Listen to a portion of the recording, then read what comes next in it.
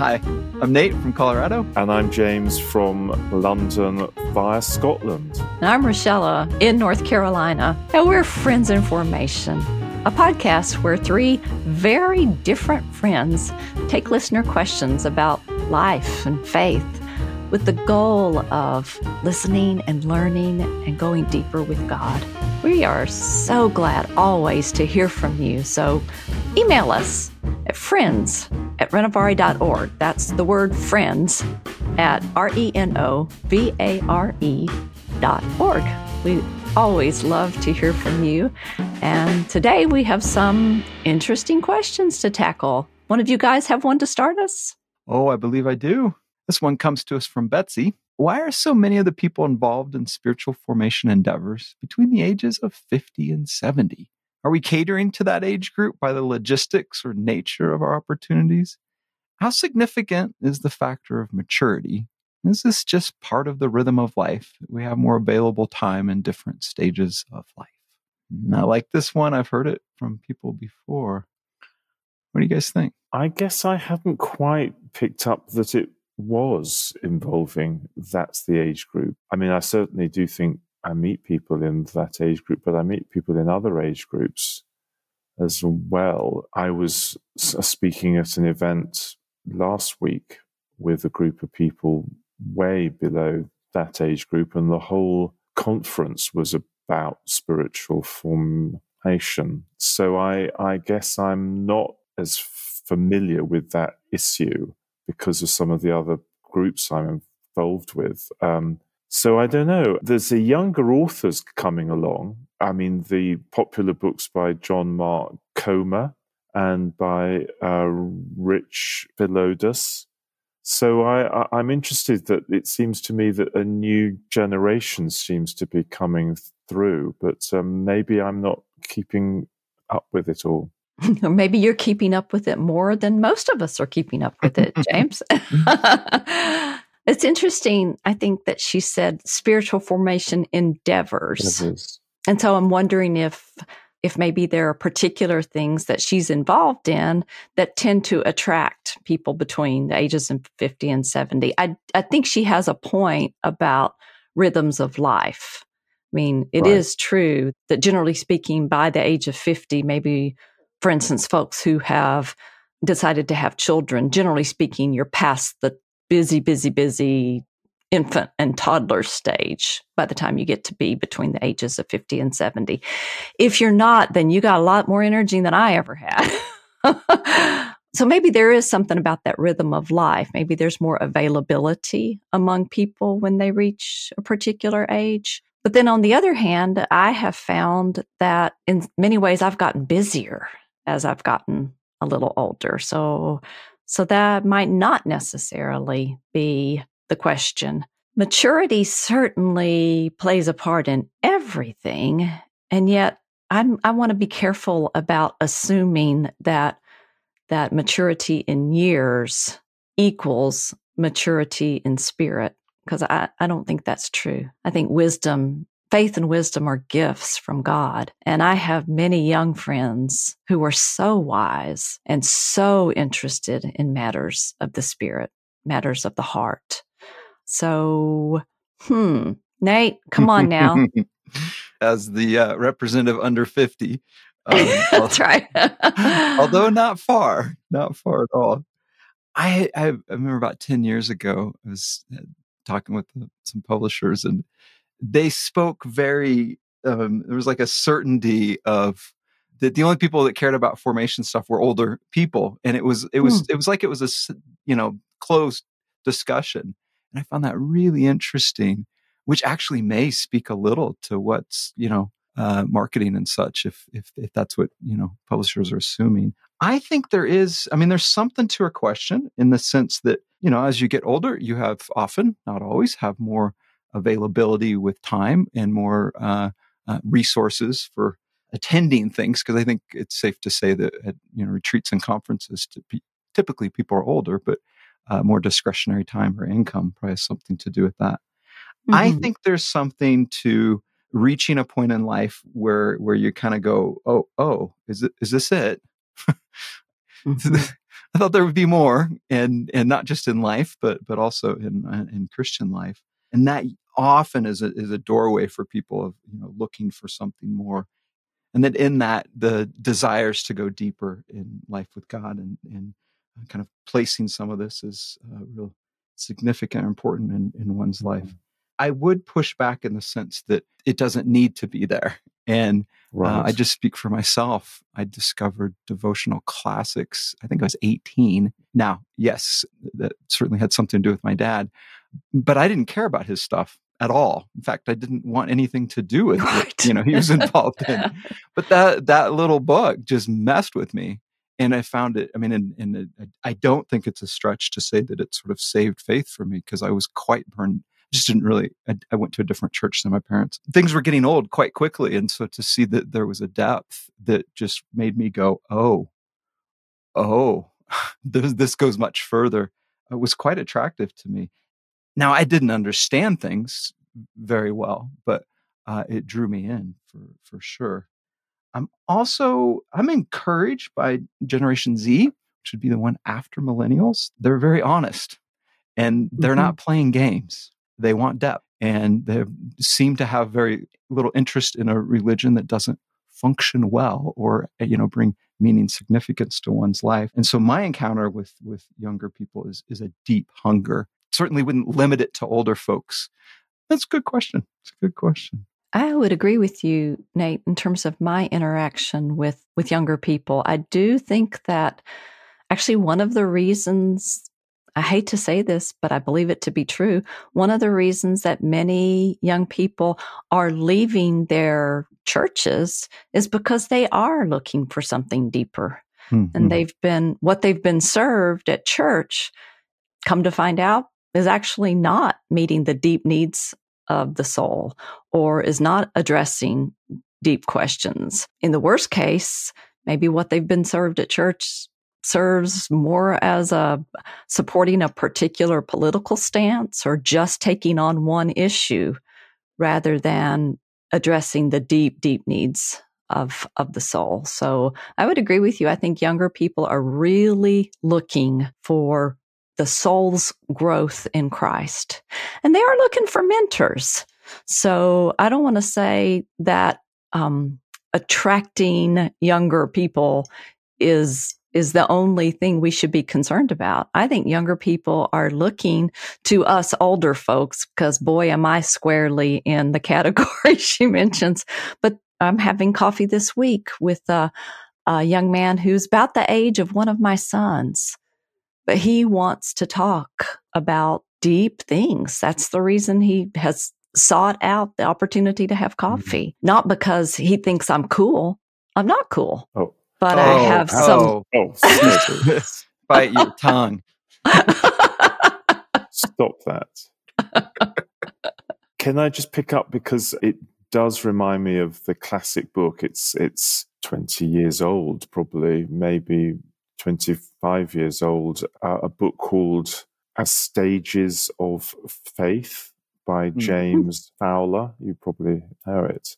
It's a slightly controversial book, because it implies, what does it imply?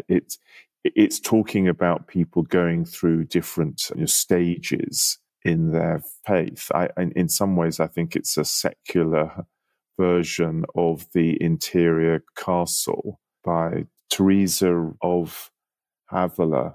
But either way, they're trying to say you move from the room to the room. You move through different stages. I think the weakness of the Stages of Faith book is that it implies one stage is more advanced than the others, which I hesitate to say that. I'm not convinced with that. But either the Stages of Faith or the Teresa's, the castle, that interiority, you move from the room to... I just wonder whether that's a helpful understanding of why older people might be more pulled in.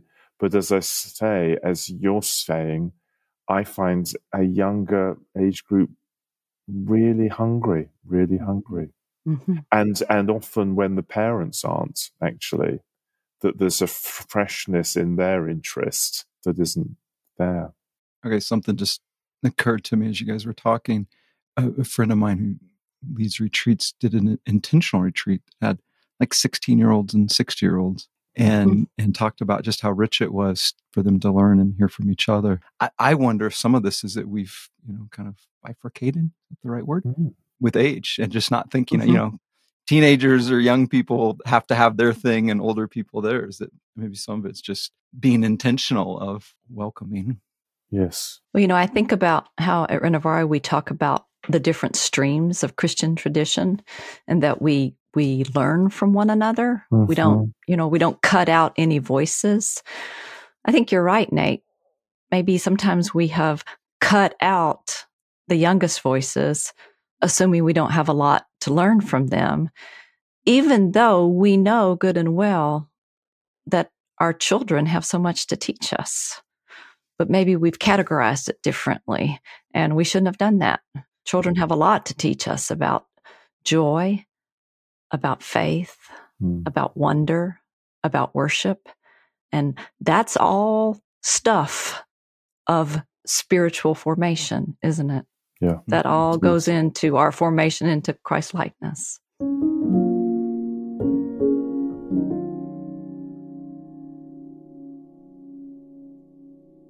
Okay, I have a question here. Margie from Queensland, Australia.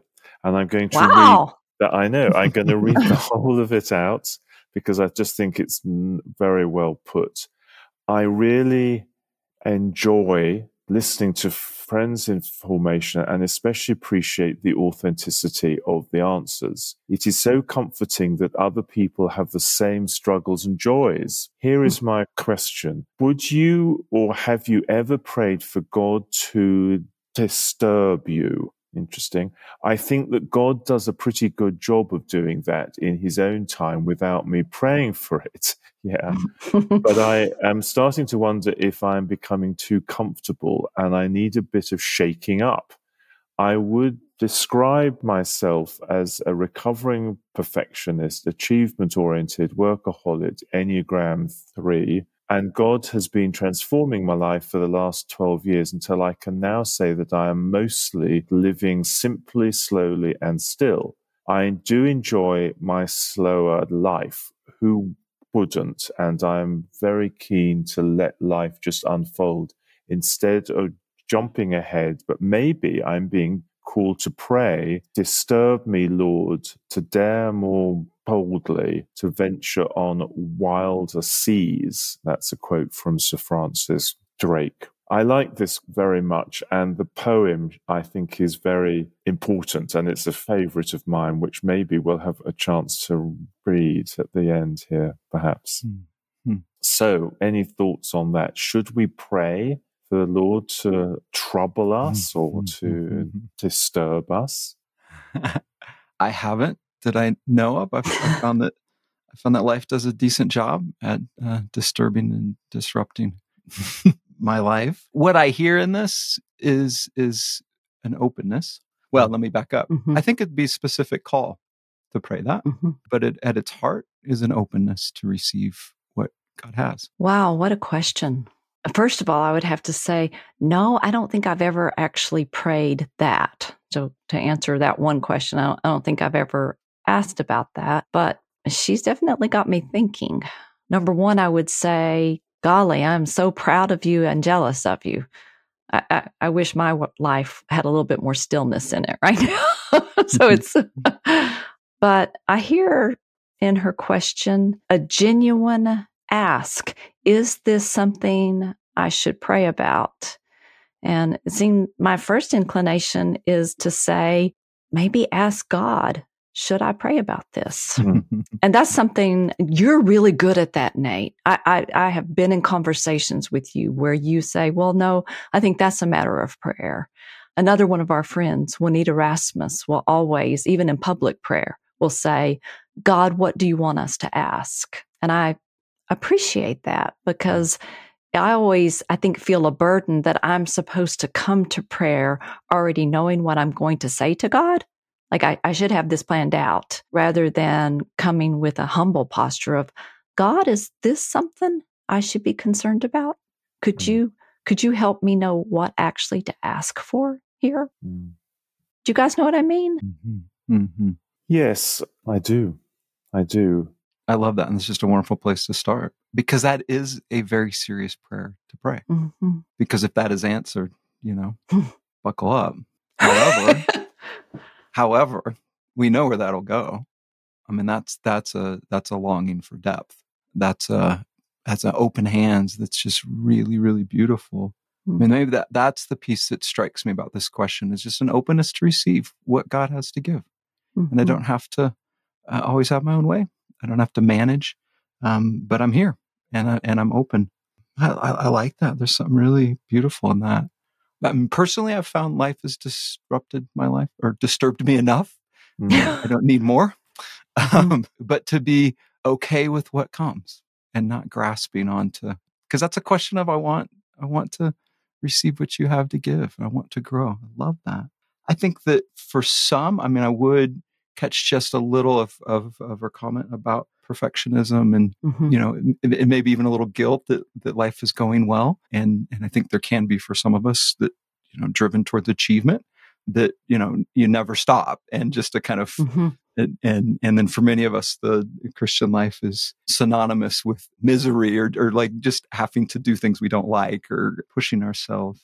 So I think that's a significant piece to me of, if this ties into a personality and a more than a openness or a longing to be receptive. We can read the poem in a minute, because I think that will help us. But I have prayed this prayer in two circumstances. One is when life is easy, and I'm worried that I'm not as, I don't know, not as hungry as I might be. So I'm not trying to make a judgment here on this. I'm just telling you when I have, so you can tell me I shouldn't have. But I have, there been prayers, I want to pursue more, because hardship we do grow. We wish we didn't. I wish I could become the person I want to be, or I think God wants me to be. But it doesn't come without some hardship, unfortunately. I wish it could. And the other time is when I'm in a difficult spot. I will sometimes say, Lord, if you want this, then I want to stay in this place. If you've got something special for me, I'm open. I mean, it's the same point you're saying. I'm, open to that. So I sometimes say, I don't want this to continue. I don't want this hardship to continue. But if disturbing me is what I need, and there's something that can come out of it, something beautiful for God, then I want it. And I don't say that lightly, and I'm sure I don't say it with my whole heart, but I do sometimes say it. One of the reasons is that the ancients used to say this. I mean, some of the great saints of the church would put themselves in a place of struggle, would deliberately put themselves in a place, which is, I wonder how similar that is to this.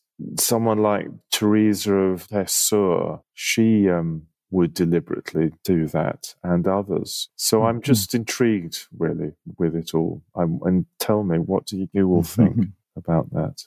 There is at a core to the question, if I really believe God is good, and loving, intimate, that's maybe a prerequisite behind that.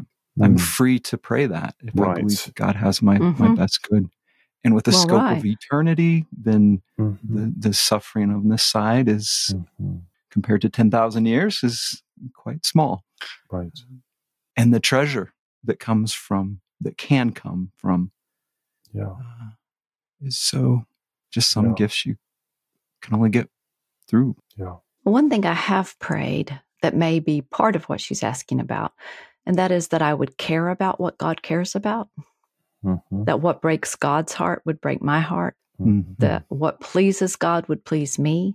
And I think that sometimes we will be led. We will be led to greater, what was it that she quoted from Sir Francis Drake? We will be led to dare more boldly, to venture on wider seas if we're concerned about what God is concerned about. That there will be no choice in the matter of venturing more widely if we really do want to do what God wants done. So in some ways, just praying the Lord's Prayer, which I do every day, and I actually personalize it. I will say, "Thy will be done on earth as it is in heaven." But I also ask for God's will to be done just right in my life, in my kitchen, in my bedroom, in my car, in my city. And if what I'm asking is for God's will to be done, it may be that He will get me out of my kitchen and out of my yard, or it may be that He'll have me here. So in some ways, that could involve venturing on wider seas, or it might not. I'm reminded of, I think your idea is good, James, just maybe to read the whole poem, because I don't know how many people know Let's it. do that. But before we do that, there's another song I want to mention. And guess what, guys? This is not a hymn. This is not an old hymn, right? Yeah. This is great I know, right? But this is a newer song by Rich Mullins, yes, who was a good friend of our own Carolyn Aaron's and Jim Smith's. He wrote a song about God called "Hard to Get," and there's one line from that song that just really bops itself around my head a lot. He says, "I can't see where you're leading me unless you've led me here, where I'm lost enough to let myself be led." Interesting. Yeah. Here's the poem.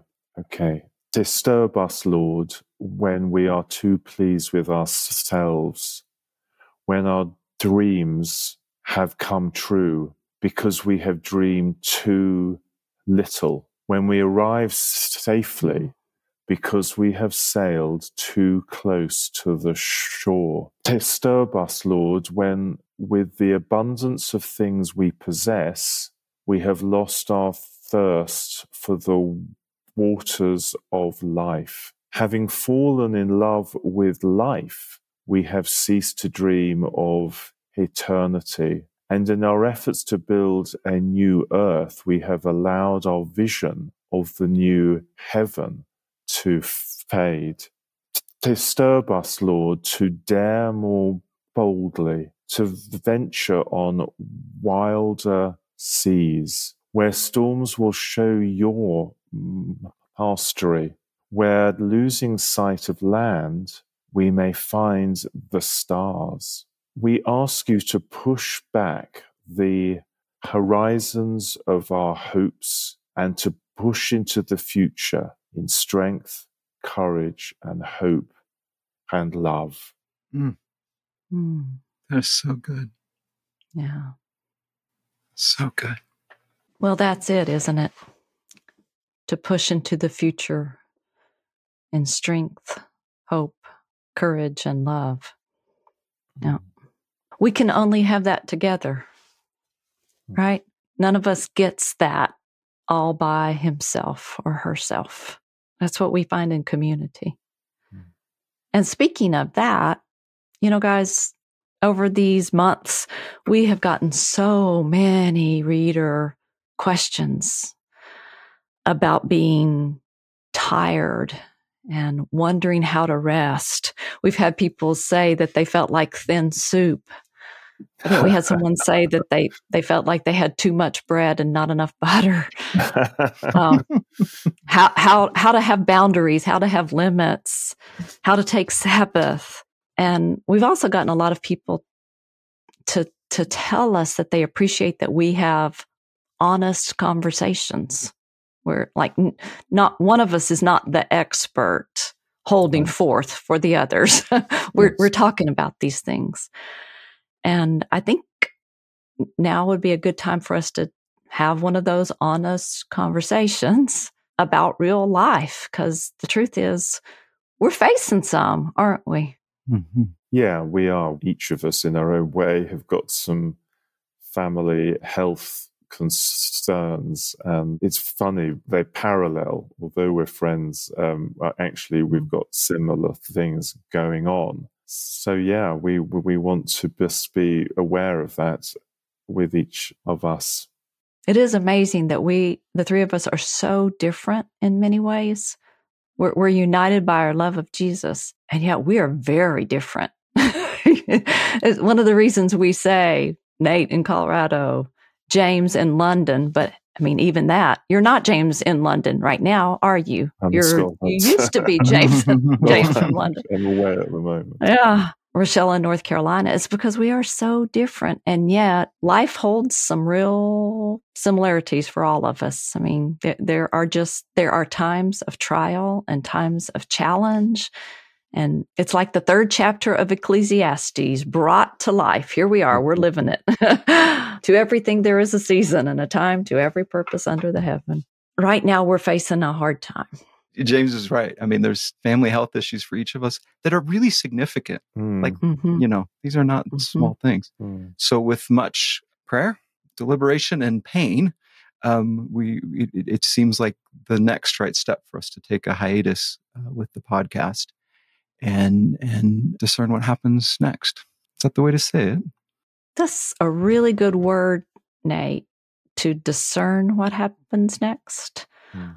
Discernment is a spiritual gift, but discernment is also something that we need to practice. And I'm not sure that very many of us are used to practicing discernment. Can you unpack that a little bit? What does that mean?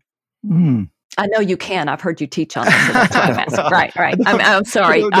That's a glimpse behind the curtain, y'all. I have heard Nate talk about discernment at length. So you all may already know it, but I would love to just hear him give us a little. I was just getting ready to say I'm really not the one to talk about that. Yes, you are. See if I can remember what kind of talk I gave. I really hold discernment as just a posture of open hands.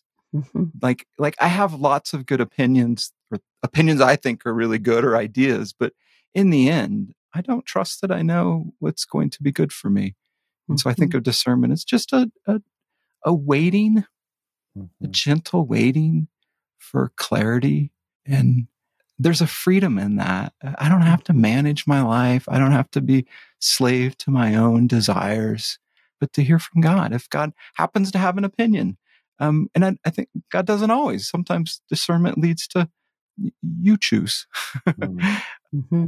But sometimes it does lead to clear direction. And I love when they're facing difficult decisions or unknown places, or even, simple, small ones, to just invite God into that space. And, I think God smiles with that. I think there's an openness that delights God in that.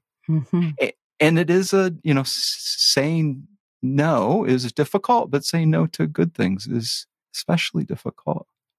This has been such a life-giving space for all of us. So to pause and seems healthy. I think that's right. I mean, we're just to say it's no comment on our friendship. Can we just make that point clear? We haven't had some blazing argument that means we're putting the phone down on the conversation, because we certainly aren't. But no, we just need to pull back a bit, and without going into the whys, each of us have got these particular challenges right at this stage. So, but we look forward to people keeping in touch with us, and we'll still be reading emails, and we look forward to hearing from everybody. So, absolutely, please do. I do think it bears repeating that saying no to something good is hard, and this is what people ask us about so often. How do you set boundaries? Well, not without grief. Not without struggle. So there is no easy path. If someone tells you that you simply need to state your boundary, they're only giving you step one. So maybe you do need to state a boundary, but we work these things out, right? And we don't work them out alone. We work them out together, doing what's best for one of us, but is only good for one of us. is actually not good for any of us. We do our best to go forward, helping one another, preferring one another. In fact, when we started these conversations, I think that was one of the things that we said was that we wanted to try having a conversation among 3 different friends where we modeled preferring each other instead of clamoring to get our say. And it's one of the reasons I so treasure the 2 of you is that you'll say, well, what do you think? Well, what do you think? And nobody holds back. We're all willing to say what we think. Well, thanks again for listening to another episode of Friends in Formation. I encourage you to check out our website at renovare.org. You can find the main podcast and series of articles and other resources. All of our past podcasts, Friends in Formation. There's a bunch of really good ones.